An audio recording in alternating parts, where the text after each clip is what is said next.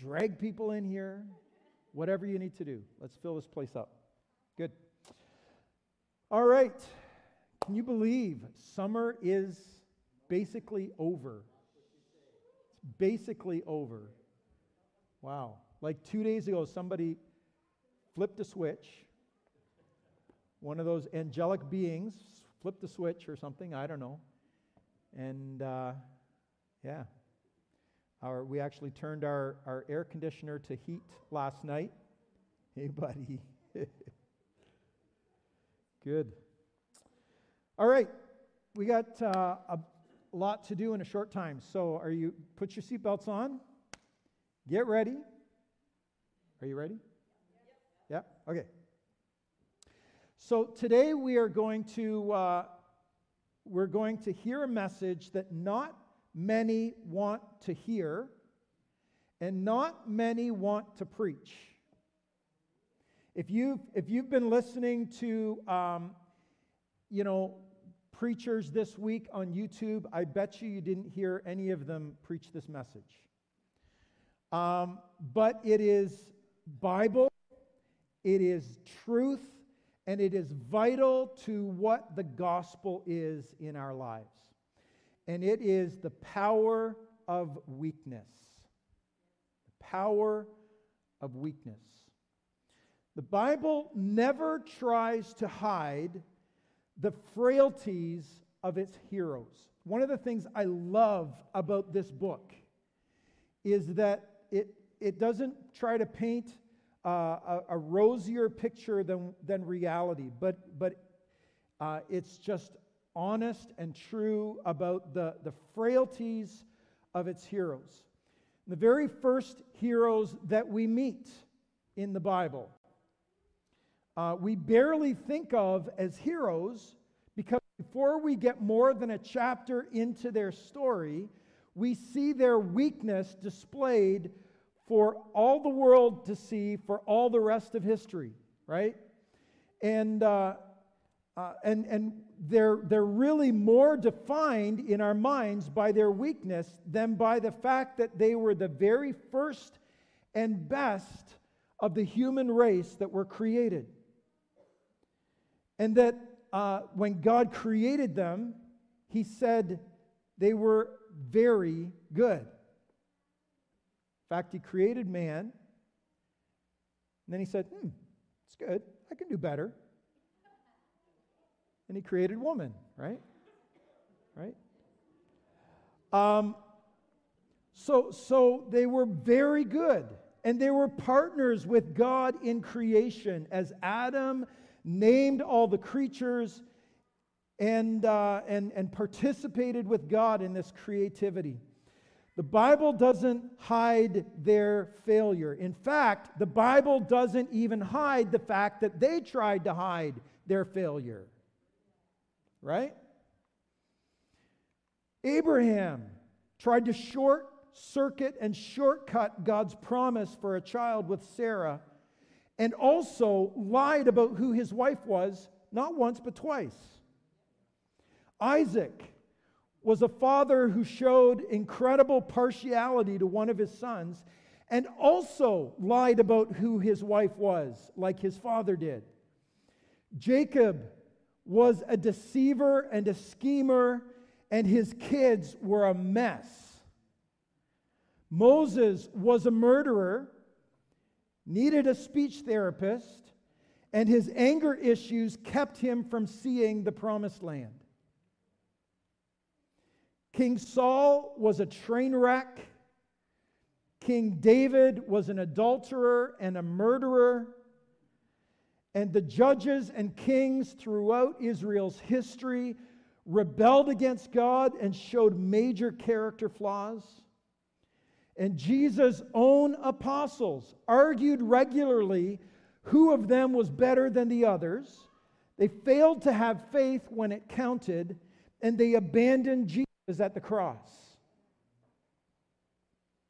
And we might look at this list of the top, however many that is, of the heroes of Scripture and say, wow, if these heroes are such a mess, What hope is there for me? But that is just the point that the Bible is making. If they're a mess and God used them, then there is hope for me. Right? That is the gospel. That there is hope for the broken. There is hope for those who are imperfect. There is hope for those who fail on a regular basis. The key for these people was not in their perfection. It was not in their ability to somehow be equal to the task at hand, but it was in their ability to realize they couldn't do it without God. And today, we like to hear messages of success. And as North Americans, we love our Tony Robbins teachers, right? The people that are going to tell you, how powerful you are. And you just believe in yourself and you can do anything. We like those messages. I've heard people say that if we talk too much about weakness in the church, it won't be a very popular message and people will walk away. They don't want to hear about weakness. My concern isn't what people want to hear. It's what is the gospel? What is the truth? What is it we were meant to proclaim? The Apostle Paul found the same tension in his ministry 2,000 years ago. Let's listen to the opening chapter of his letter to the church in Corinth, his first letter to the church in Corinth. In 1 Corinthians 1, verse 18, it says, "For the message of the cross," we're already in trouble. Because the cross was not an image or a symbol of glory and power. It was a symbol of defeat and death. The message of the cross is foolishness to those who are perishing. But to us who are being saved, it is the power of God.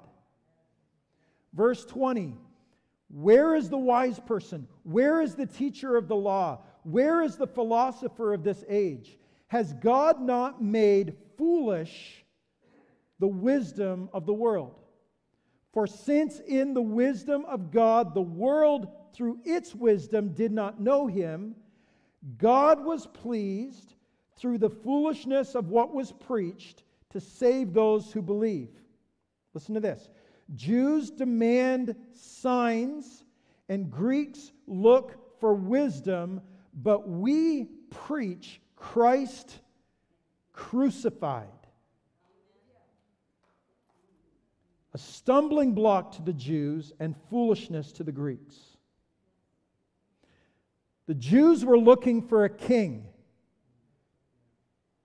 that would show himself powerful, kick the Italians out of Palestine, and make the Jewish kingdom powerful once again.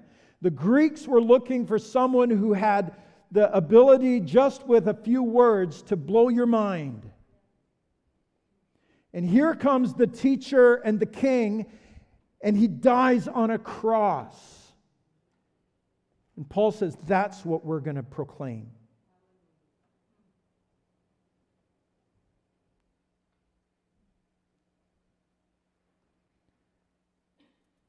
Paul goes on a couple verses later. Brothers and sisters, think what you were when you were called. Not many of you were wise by human standards. Not many were influential. Not many of noble birth. But God chose the foolish things of the world to shame the wise. God chose the weak things of the world to shame the strong. God chose the lowly things of this world, the despised things, the things that are not, to nullify the things that are, so that no one may boast before Him. It is because of Him you are in Christ Jesus. In other words, not because of anything we've done, not because of anything we are. He has become for us wisdom from God. Therefore, as it is written, let the one who boasts boast in the Lord. And chapter 2, verse 1. Just a little longer. It's a lot of scripture here, but just hang with me. And so it was with me, brothers and sisters, Paul says. When I came to you, I did not come with eloquence or human wisdom as I proclaimed to you the testimony about God. For I resolved to know nothing while I was with you except Jesus Christ and Him crucified. I came to you with weakness, with fear and trembling. My message and my preaching were not with wise and persuasive words, but with a demonstration of the Spirit's power, so that your faith might not rest on human wisdom, but on God's power.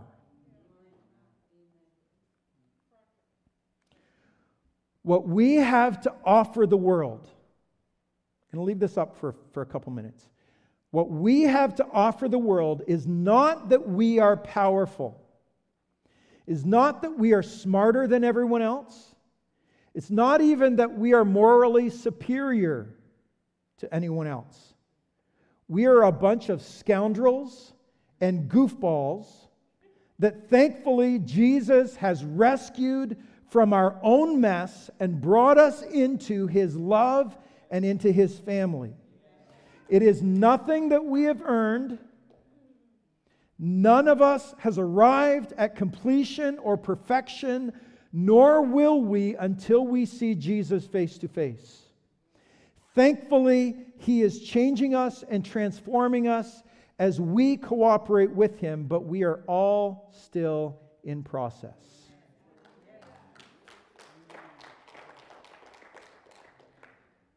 Folks, we have a tendency to come to church, look around at the other people in the room, and think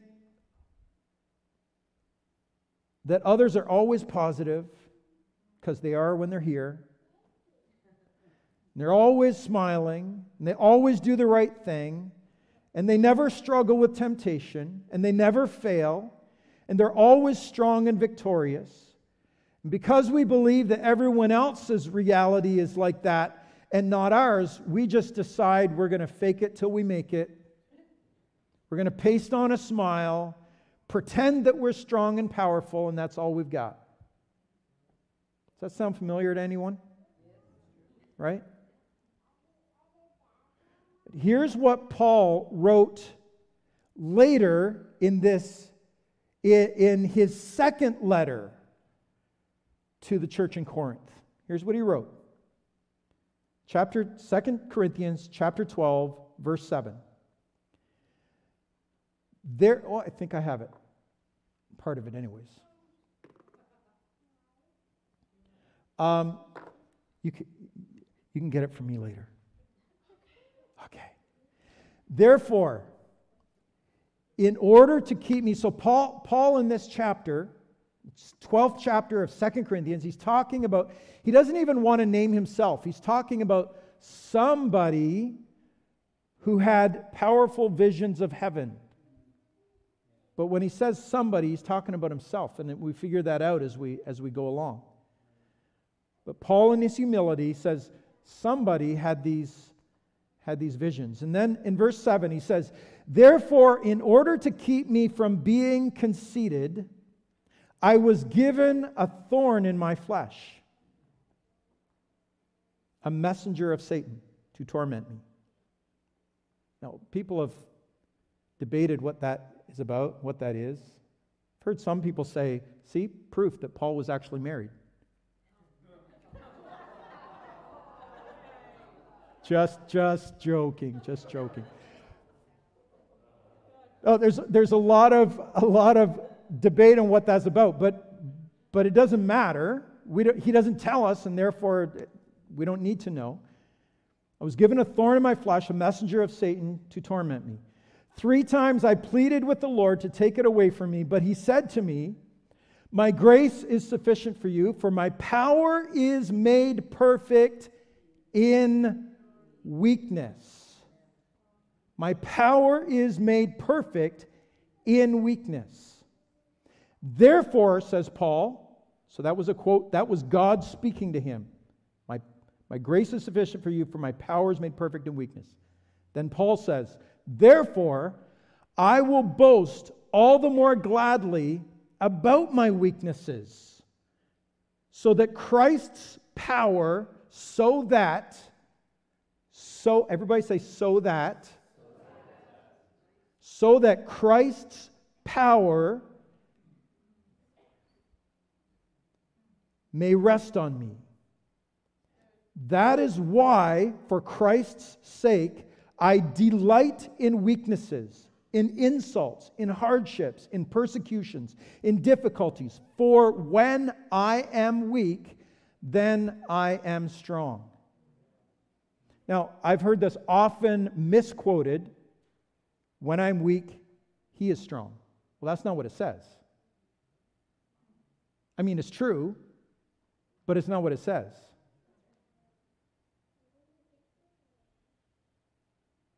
Because when we say, when I'm weak, then he is strong, what we're saying is, in my rough day, when I'm having a bad day, well, then God makes up the difference. That's not what this is saying. When I am weak, when I understand, admit, confess, and aware of my own weakness, and I step out of the way and I let Jesus come and do what only Jesus can do, that's when I have strength. Right? How often do you hear someone say, man, you wouldn't believe how bad I blew it yesterday. Right? Thank God for His grace. We're not too quick to say those kind of things, are we? Or, man, I'm just getting pummeled by the enemy today, but God is my strength. Or when did you ask someone how their day is going and they said, wow, I'm really struggling with my thought life today, but I'm hanging on to Jesus.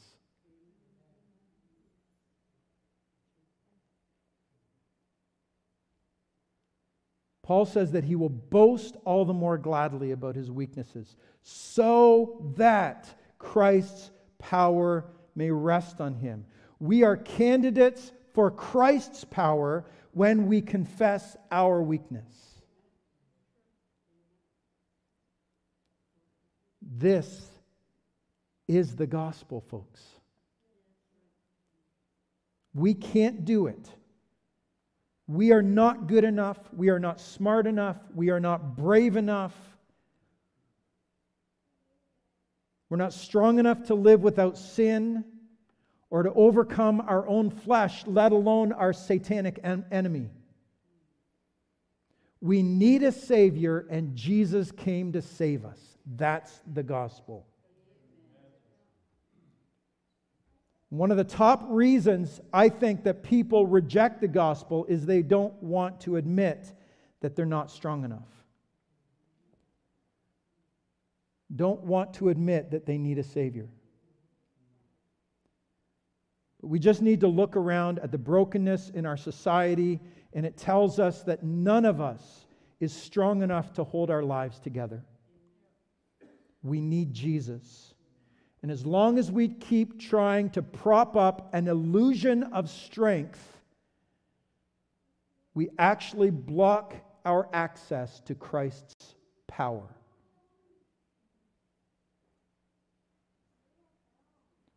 Earlier in the same letter, Paul writes this in 2 Corinthians 4, 7-10. He says this, "But we have this treasure."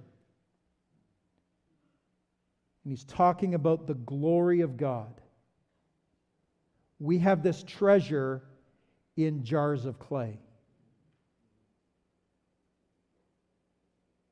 The glory of God lives on the inside of you, but the rest of you is a jar of clay.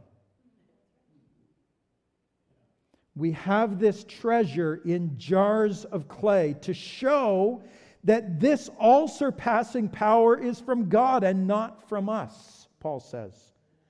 We are hard-pressed on every side, but not crushed. Perplexed, but not in despair. Persecuted, but not abandoned. Struck down, but not destroyed. We always carry around in our body the death of Jesus, so that the life of Jesus may also be revealed in our body. It's in the crushing, folks. It's not on the mountaintop. It's in the crushing where the life of Jesus is released in your life.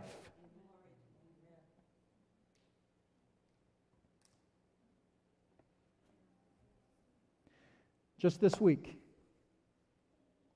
me, your pastor, I've been short with a couple people.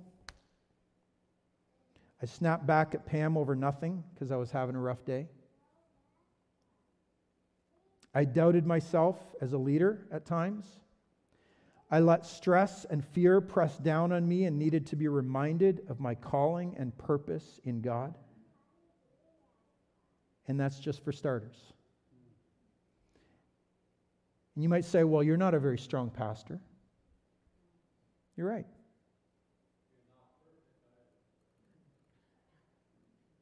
Yeah. And that's the point. Was there some good stuff that I could boast about today? Maybe. But that was pretty much all Jesus anyways. And that's the point. We're about to celebrate communion together. One of the beautiful aspects of the cross and the community that we find at this table is that the one thing we truly have in common is our need for Jesus. Our need for forgiveness, our need for healing, our need for deliverance, our need for strength and victory that we don't have within ourselves. So how do we access that? Through the power of weakness. Through the power of confession. Not just confession to God either.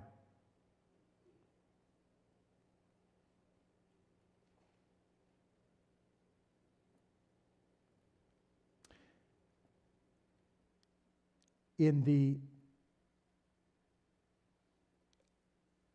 Protestant Reformation, we recognized some problems with the activity of confessing to a priest, going to a priest to gain absolution and forgiveness. And rightfully declared that Jesus is the one true mediator. Right? But at the same time, we also threw out the baby with the bathwater. Because there is power in confessing to one another.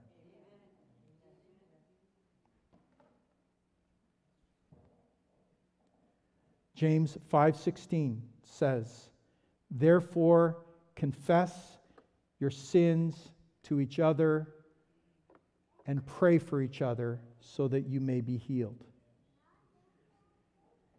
And this is not just talking about physical healing. In fact, the New Testament never divides out and delineates between physical and spiritual healing. They are a package deal.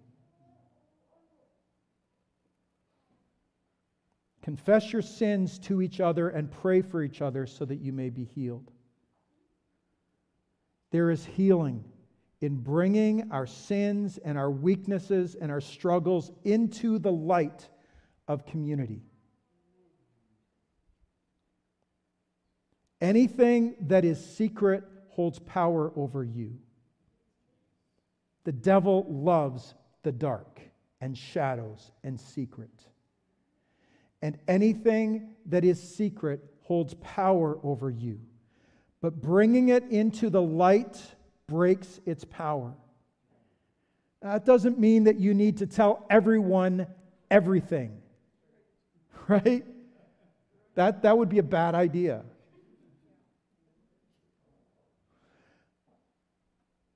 But we all need someone that we can tell anything to.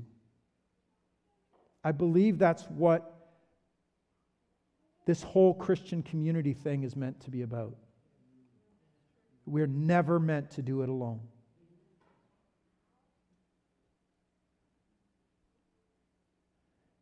Someone who is our safe place and who can pray with us and for us, and where we can find healing and wholeness in community. Where our weakness can find the power of Christ. I have a couple people in my life that I connect with regularly, whom I trust and have given permission to ask me anything, and to whom I can tell anything without judgment. And they can challenge me when I'm being stupid. I need this. I believe we all need this to live healthy and to regularly access the healing of Jesus in our lives, confessing our weaknesses to one another and finding His strength. The power of weakness is that when we let go of our illusion of our own strength, we can receive the strength that overcomes everything. I'm going to ask those who are serving communion to get ready to do that. Ask Pastor Graham to come on up.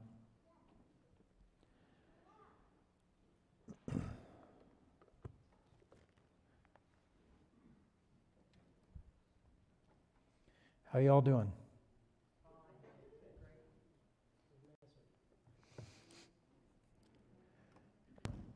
We're going into a new ministry season. I'm excited about Launch Sunday next week. I know there's still lots of people grabbing the last, holiday weekend and they're away traveling and seeing family and all kinds of stuff. I'm hoping and looking forward to all of us kind of being back next week and re-engaging and going into a new ministry season this fall. And I know, folks, if we try to build this on what you and I can do, what you and I can organize, what you and I can accomplish, the bright plans we think we have, we are going to crash and burn.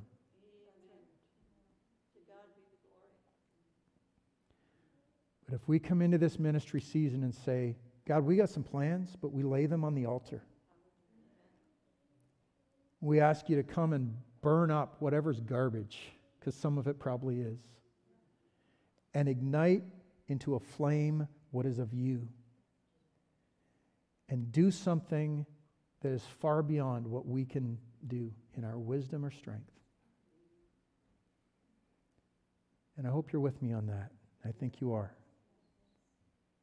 I'm excited about what we have in store for us. And so today, right now, as we prepare our hearts for a ministry season, we come to the table. We come together, but we also come personally. We say, Jesus,